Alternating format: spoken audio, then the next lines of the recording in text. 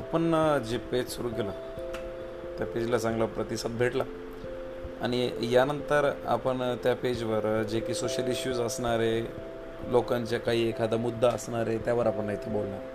आपण आपले मुद्दे मला शेअर करू शकता आणि तेच मुद्दे मी आपल्या ह्या पेजवर अपलोड करत जाईल.